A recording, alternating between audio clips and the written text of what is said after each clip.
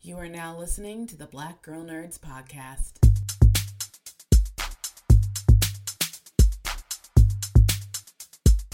5, 6, 7, 8. Holla boys and girls, it's the BGN. Coming from the Marvel world to the DC friends. All the way from Hollywood to the PCN. She defends everyone from sleazy men. Won't apologize for spitting Shonda rhymes. The space that we make is never colonized. We're talking games and movies and actors. Better shake your booties for Black Girl Nerds. Better shake your booties for Black Girl Nerds. Yeah, better shake your booties for Black Girl Nerds. Ha. Better shake your booties for Black Girl Nerds. Better shake your booties for Black Girl Nerds. Thanks for tuning in to this episode of the Black Girl Nerds podcast. My name is Jamie, and I am your host this week, along with Ryan. In our very first segment, we welcome Iyanla Vanzant. Best known as the host of the hit OWN series, Iyanla Fix My Life, which recently completed its 10th and final season. From welfare mother to New York Times best-selling author, from the Brooklyn Projects to Emmy Award winner, from Broken Pieces to Peace, Iyanla is one of the country's most celebrated writers and public speakers, and she's among the most influential, socially engaged, and acclaimed spiritual life coaches of our time, dedicated to facilitating the growth and evolution of human consciousness. Iyanla's body of work spans over 3 decades and includes 15 published books, 6 New York Times bestsellers, translated into 23 languages, and with sales exceeding 8 million copies. And we are talking to her on the Black Girl Nerds podcast. That first segment is hosted by Ryan. In our second segment, we speak to actor Ameen. The British actor plays Martin Luther King Jr. in Netflix's film Reston, which is currently streaming right now. The film is directed by George C. Wolfe and produced by former President Barack and Michelle Obama's Higher Ground Productions. The film follows civil rights activist Bayard Rustin as he organizes the 1963 March on Washington, and as you may know, it's already getting tons of awards buzz this season. And that segment is hosted by yours truly. So, sit back, relax, and enjoy this episode of the Black Girl Nerds podcast featuring Iyanla Vanzant and Ameen. Welcome to the Black Girl Nerds podcast. I'm your host, Ryan, and you guys, my guest today, you guys, I had to take some deep breaths. I had to calm down because I was fangirling.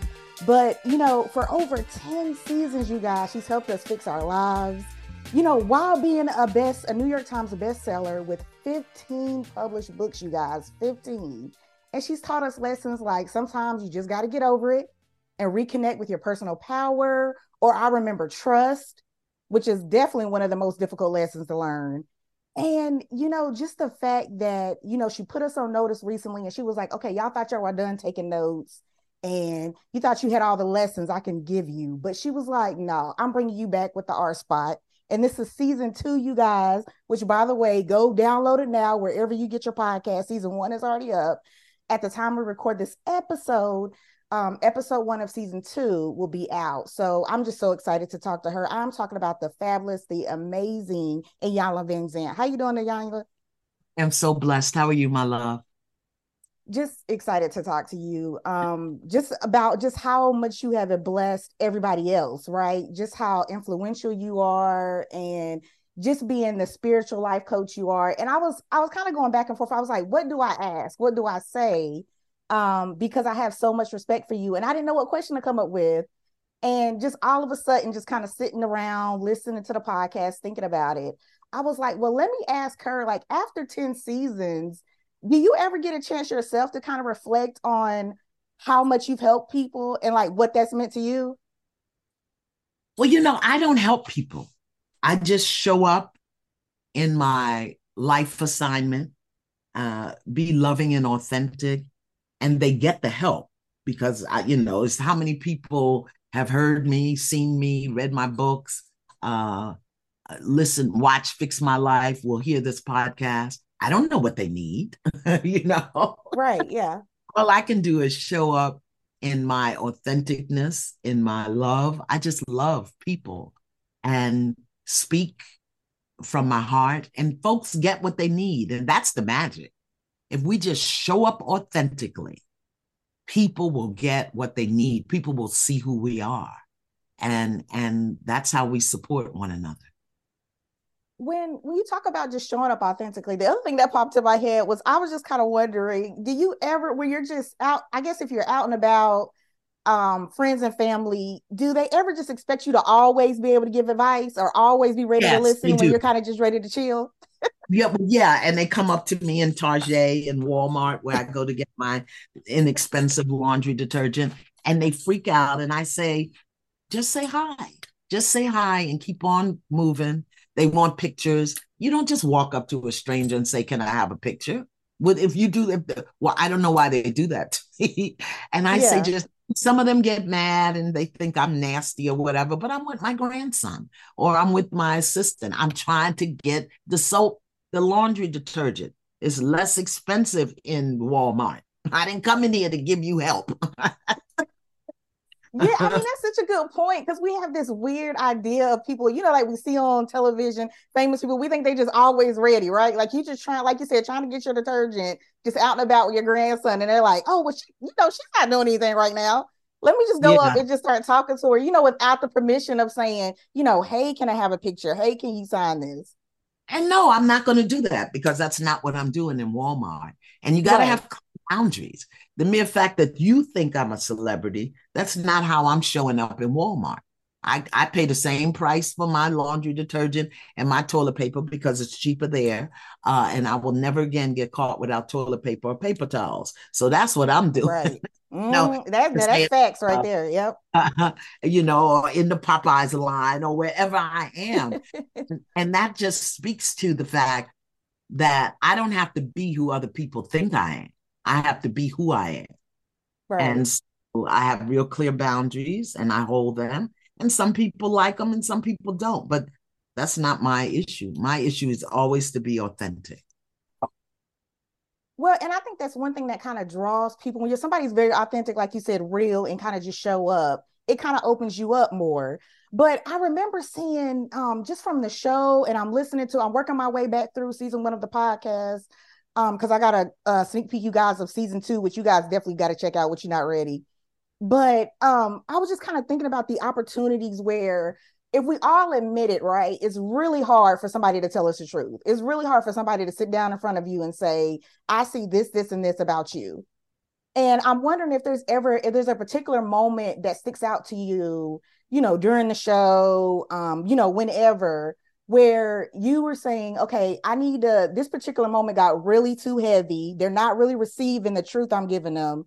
Maybe I need to take 5 or I need to step back. And that kind of stuck with you, before you could kind of be there for them and listen. You were like, let me step back a little bit because maybe they're not ready for the truth. Well, if they're showing up on my set to do Fix My Life, they didn't come there to have tea. Right. Yeah. Yeah.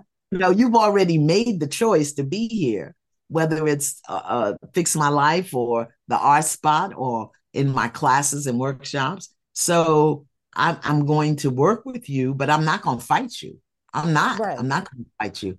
And the thing is, it's not so much that we don't want to hear the truth as it's the language which it's offered. Because how do you say to somebody, you got bad breath? Do you say that, or do you just take out your Mentos and say, have one? Right. Yeah. Here's a Mento. Do I need that? And then if you do that in the kindest, loving way, they may say, oh my God, is my breath smelling? Yes, it is. And no judgment. Yeah, yeah. I just feel like you just delivered that really smooth, by the way. And yes, it is. As you held out the Mentos, I just feel like that's real smooth how you delivered that. What was there any how do you kind of prepare yourself? You talked about they're on the set, right? They know what they're there for. How do you mentally and physically prepare yourself to kind of guide the guest and just like we talk about listen and just show up? Because we all know that they know why they're there.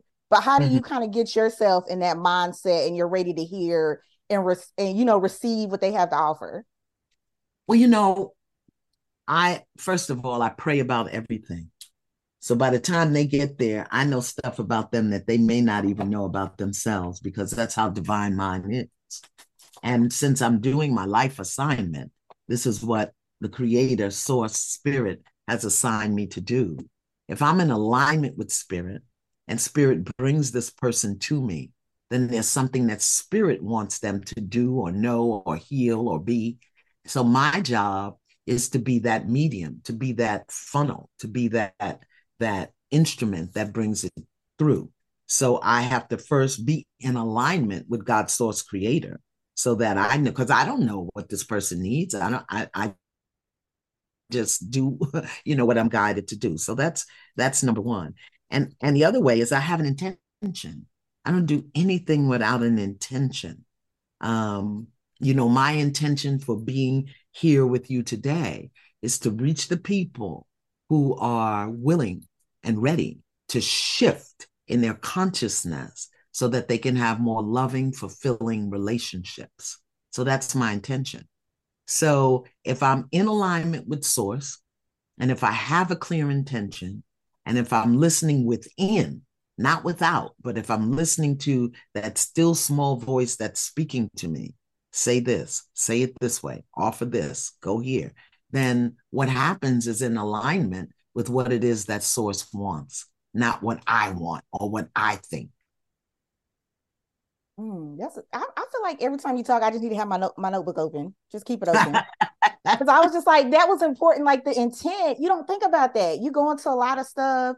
Even I'm researching, working on interviews. You don't think about that. You're like, Yeah. maybe you need to figure out and pinpoint what your intention is when you're going into it. It makes it a lot easier. Yeah. And then you line up with your intention.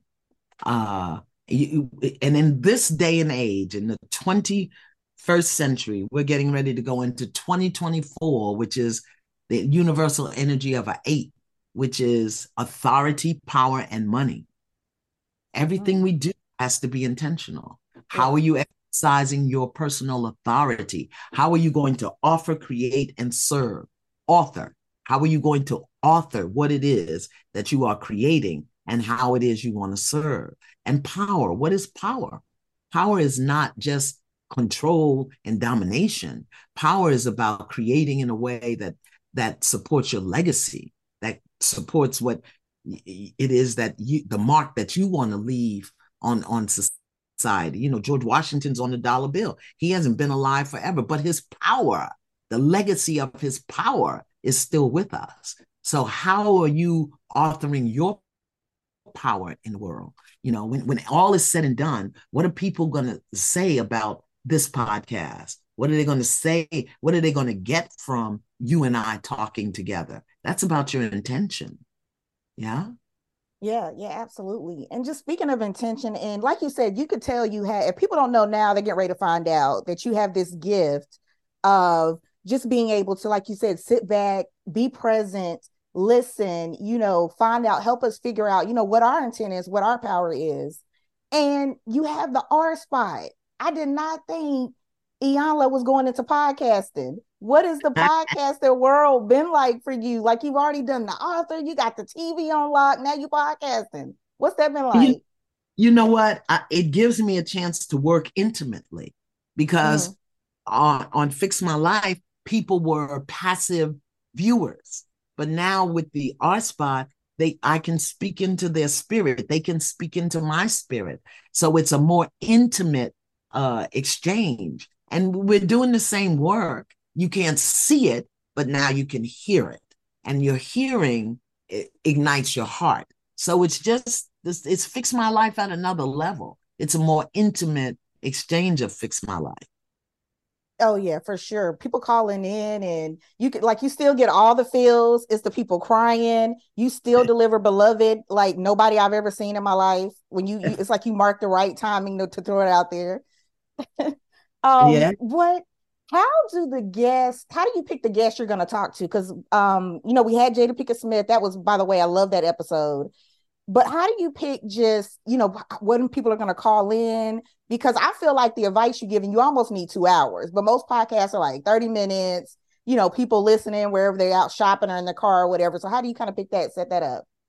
Well, we're doing it a little different this season. Last season, we solicited people, when they wrote in. This season, we record on Tuesday and Thursday, and I do a call out on social media. All right, this week we're talking about dating. What are the dating rules now? And people call in with their stories about dating, their opinions about dating. And we also put up posts so that people know week by week what it is that we're talking about.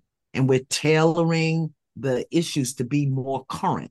Recently they had a list going around about dating. When the woman posted about she wouldn't get out the car at the Cheesecake Factory. Oh yeah, yep. I like the Cheesecake Factory, so I would have been real happy to go in there and get some of the little corn things, the Mexican corn things. But she felt that, So what are the rules for dating now? Who does pick the place that you go? And just having people hear share their experiences and how we can see it differently, beloved. That's really what it is. It's not that everything is wrong or bad. It's how we're looking at it. And so I hope on the R Spot to be able to give people a broader perception as opposed to being locked into the trauma of their past experience. There's another way of seeing the world. Okay. Yeah, that made me think of the Other People's Onion I really love that one because there was somebody you were saying, listen, you got to step out of your past, and that's a hard thing to do when you have something that's still holding you back. You're like, well, I did the work, I moved past it. Well, have you? And I think that's just going to be so interesting, like you said, for people now to have that new medium to kind of hear you. Like I said, podcasts is like you can be out shopping, you're out doing whatever. And now we have Iyanla, you guys, in our ears where we can listen. We don't have to turn on the TV. I think it's just so cool. Yeah. Well, yeah. And, it all, again, the intimacy of it. Because social media, everybody has an opinion that they're not held accountable for. And people can put out irresponsible statements and attacks and everything. But when you want to get the tools required to improve your life on any level, we can talk about it because everything begins with a conversation. Everything begins. You want to buy a house? It begins with a conversation. You want to date? It begins with a conversation. So part of our spot is about learning how to have a conversation that's both beneficial and fruitful. Well, I tell you right now, you would be on my number one list of people that I need to sit down and have a conversation with. So I hope everybody goes out and checks this out, downloads it wherever you can find your podcast. By the way, this is a production of Shondaland Audio. I just want to put that shout out there. Yes. So yeah, you guys go check it out and support and download and subscribe. Iyanla, I could keep talking to you forever, but I know you got things to do. You're busy. So I just kind of want to end with since you give so many people so much food for thought, so many good advice and notes, what's the best advice you've ever been given? Oh, my father gave it to me when I was about 14, 15. And he said to me, sit down, shut up, and listen. Now, in that moment, he was talking to me in my conversation with him. He wanted me to sit down, shut up, and listen. But another perspective of that is in my life when things are going on, when things are going crazy, when I want some insight, when I want some information, direction, guidance. I need to sit down, shut my mouth, and listen within, inquire within, begin within, so that I get some clarity about what's going on, what I'm feeling, what I'm thinking, and what is the next most appropriate step for me to take. So that was it. Sit down, shut up, and listen. Man, I tell you, if I did that myself more often, I might I might have a little bit more going on. I'm just saying, I'm just putting that out there. So I like that advice. Iyanla, thank you so much for the time. I appreciate it. Thank you so much for being here. Thank you for what you're doing for Black Girl Nerds. I love it.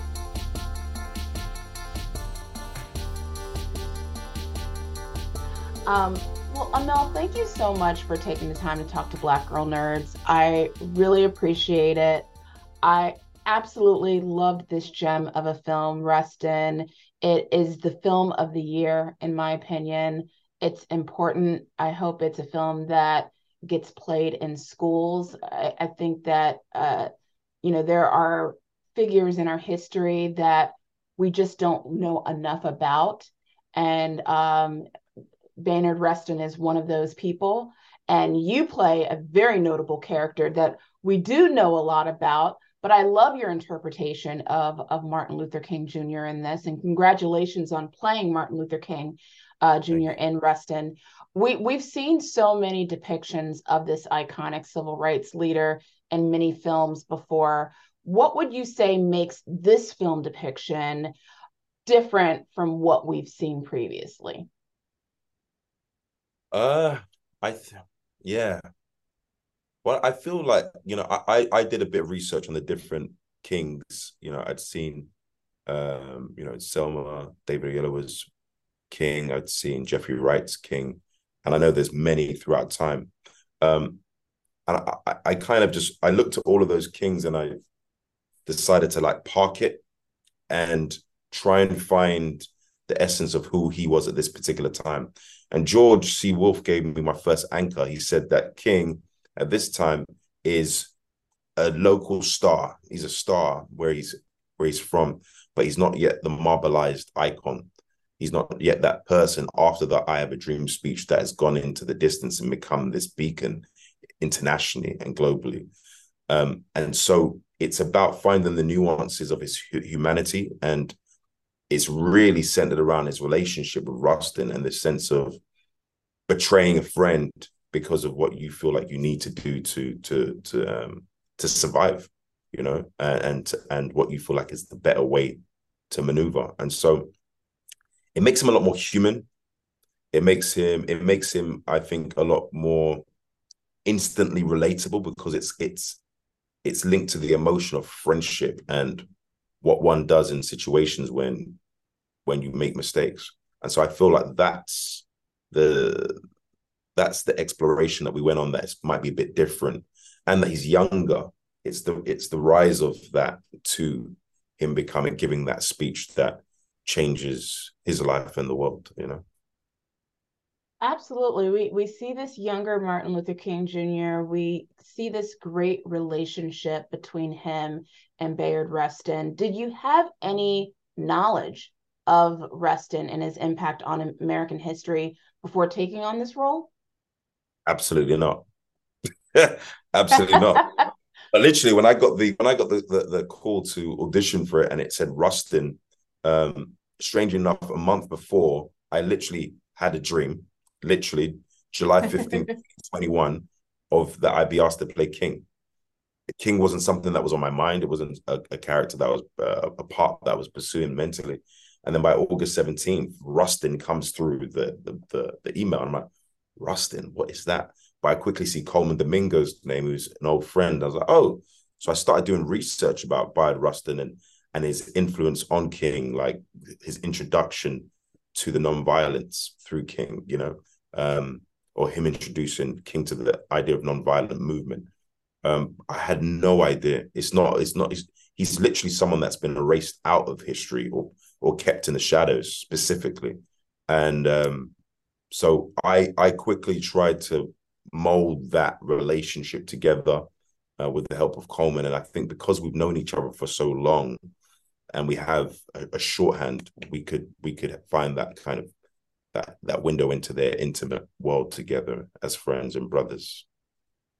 Why do you think that is? What is it about Bayard Rustin's story versus Martin Luther King Jr.'s story that, Martin Luther King, we know so much about his life. We know everything from even before the civil rights movement. We know about his relationship with Coretta Scott King, the March on Washington, even up to the moments leading to his assassination. We know nothing about Bayard Rustin. Why is it that Bayard, like you said, was erased from history, yet we know so much about Martin? Why do you think that dynamic is there? I think, like with anything, you kind of need to pin this. The word star is really important, right? Star. They say, Bayard Rustin in the beginning of our movie says, he sees a star. People see a star in you. And so when you see a star and you focus on a particular star, other things fall into the background, right? You're focused on that particular person. I think King's oratory skills, him basically having the movement pinned on him in a particular way is why I would say Bayard Rustin would have fallen to the background. And his sexuality, all of these components are the reason why I feel like, he's been marginalized into history. And actually, very funny enough, at the beginning of the film, George brilliantly does this thing where he starts the whole movie on the back of MLK's head. And he comes round eventually and we reveal MLK. And in the shadows is Rustin. Until Rustin says, "Who says you are not our man?" And out of the shadows comes Rustin into the light. And they're, in that moment, they're interacting. You find out who this Rustin fella is that influences and shapes and moves rooms and inspires people and is a great organizer, Absolutely. There's some incredible performances in this film. You deliver an impactful, incredible performance as Martin Luther King Jr. We see Jeffrey Wright in this film. Obviously, Coleman Domingo is stellar. He's getting awards buzz right now. What was it like working with Coleman in this film? I loved it. I think Coleman's the type of, passionate artist that to me has made some incredible career decisions based on his heart. It's not always a move. And that I find interesting. I think also he's a sort of type of man that he is as electric and inclusive as Bayard Rustin was. If you see him on set, he is galvanizing the troupe. He's with the background artists. He's with the cast. He's lifting the energy. He's singing. He is like a manifestation in modern day of a Bayard Rustin, which is brilliant. And then for us, in terms of how we worked on our scenes, we have a real friendship, and so that's able to tipple over. We got very lucky in that sense, and we have a real history. And we also have a history. We haven't seen each other in years, but we had a phenomenal time on The Butler, for example. We worked on that when we were both younger, and so that shorthand really helped us. And I think as well, not being afraid to have the intimacy of friendship and the intimacy of brotherhood and the vulnerability of those moments come to pass, which is not what you always see from two men, especially two Black men in a film, So I think there was a lot of alignment that came together for us to actually really get this thing done in the way we did. You got a chance to sit in the director's chair making your first feature film, Boxing Day, which is a perfect film to watch during this holiday season. Is Thank directing something that you would like to do more? And did that experience inform your work as an actor? Yeah. It informed my so much. It informs you as an actor so much. You know what you end up doing? You end up kind of like giving over to the director more. You end up going, do you know what? If I trust this person and if this person has chosen me and I've chosen them to go on this journey, once you sit in the director's chair, you're like, oh, you know what? I'm gonna really trust this person's vision and understand that they are the captain of that vision. I love directing. Directing's a part of my heart, writing, directing. And Yeah, absolutely. I mean, I've got a number of projects in the works. It's a passion of mine, and it's always been a passion of mine. I just got really fortunate that I was able to do it with Warner Brothers and Film 4 and Amazon and compile that together to have a film that was kind of platformed in the way that it was. But yeah, directing something that I'm going to continue to do. And yeah, my next feature is in process now. So yeah. And speaking of directing, you worked with Idris Elba, who directed you in a film called Yardie, which I got Yeah, to I see did. at Sundance when that Oh, you were premiered. there? I did. I certainly What? did. Did you come to the party after? There was a I big didn't party. get I didn't get a chance to go to the party. No, But that no. party, the party was dope. That was like, yeah, it was a dope party back then. Those parties at Sundance are lit. I gotta Yes, say. super lit. Did you get any tips from working with Idris while working on that film? Oh, massively, massively. Um, he's such a presence, such a formidable presence, but really sensitive heart. You know what I mean? And so, with that level of artistic sensitivity, he's able to um, look out for the truth and look out for things that feel false noted. Um, I learned a lot about leadership, because I basically did Yardie first and then went into Boxing Day like a year and a half later. And so I learned a lot about leadership from him. The way he is so incredibly kind to his crew. Now he's really like a salt of the earth type of guy that's like into his crew and conversations. And then one of the things I learned is about how to, with each actor you work with as a director, they have a particular instrument that they play, a particular note that they play, not just as an actor, but as a human being, they have a particular note that they play. And you kind of have to attune yourself to their note for a while in order to access the best version of them. So that's what I got from, working with Idris and different directors I've worked with. But yeah. That's awesome. My last question for you is MLK and Rustin, they have a partnership in this film that's based on mutual trust and respect for one another. Do you think that nowadays in our current climate of politics that is something that's now lost among our leaders, or is that just something that's just rarely reported? I'm going to go with rarely reported. I think no one knew, true to your original question, no one knew about Bayard Rustin. So I've got to have faith that there are people in the shadows or in corners that are helping influence us all to perpetuate the best version of ourselves and the results that we want in life. So I definitely believe in, no man is an island.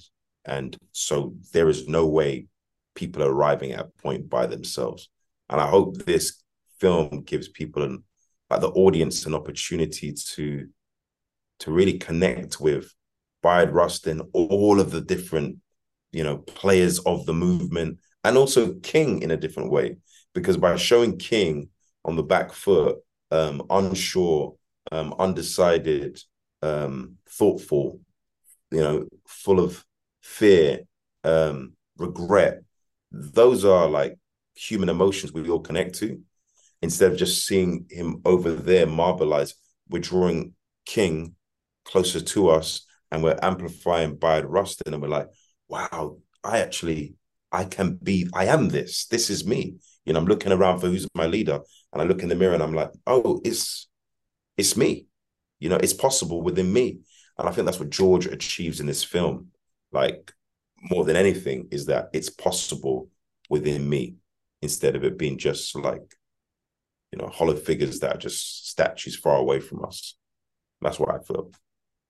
Yeah, I'm optimistic as well and hopeful that also our leaders are working together for the greater good and creating a better civilization for all of us here on this planet. So thank you so much, Amel, for your brilliant performance in this incredible film, and also for taking the time to talk to Black Girl Nerds. Really appreciate it. Thank you. I'll see you down the road. Yeah. All right. Take care. Bye-bye. The Black Girl Nerds podcast is produced by Jamie Broadnax. The opening theme song to our show is written and performed by Samus. Various instrumentals are performed by Samus, Sky Blue, and Shubzilla. You can find various episodes of the Black Girl Nerds podcast on iTunes, Stitcher, SoundCloud, Audio Boom, Google Play Music, and Spotify.